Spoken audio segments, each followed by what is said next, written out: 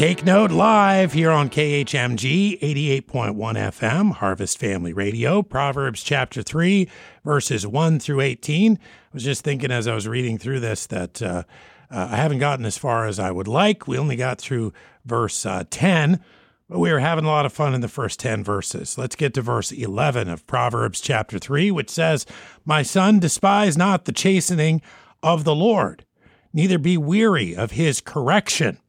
Anyone who is wise and who is trusting the Lord, who has confidence and security in the Lord, will understand that the Lord is not trying to harm him, but trying to help, trying to assist, trying to make a positive impact on our lives, because he always wants what's best for us. And what is best for us is to trust him further and follow him fully. So don't despise the chastening of the Lord. Don't be weary of correction. For whom the Lord loveth, he correcteth. Isn't that so true?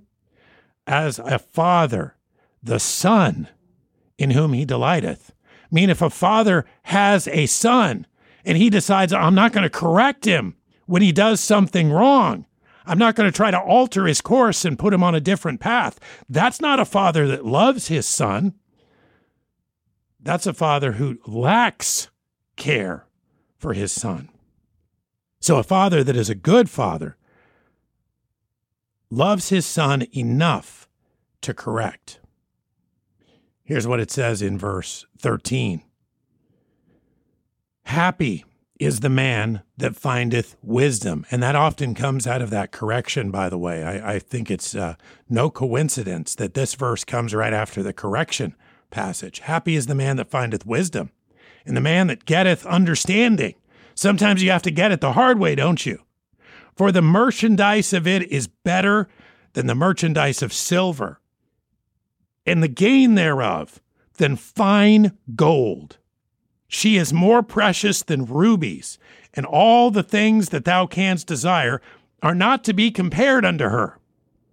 So if you're trusting in the Lord, you have great security and confidence in him, and you're not despising the correction that he gives, but you're going about understanding that he, like a good father, has to correct you.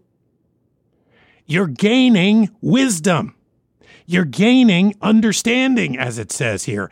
And when you gain that, that's much more valuable to you than just gold and silver and precious stones and financial resources and the things that you can buy with it. It's more precious than rubies. And all the things that you could desire cannot be compared to that learning that you do in relationship with him. Length of days is in her right hand, and in her left hand riches and honor. Her ways are the ways of pleasantness, and all her paths are peace. When you want to walk in the ways of pleasantness, in the paths of peace, well, it comes out of trusting in the Lord. She is a tree of life to them that lay hold upon her, and happy is every one that retaineth her. That is wisdom that comes directly from the Lord.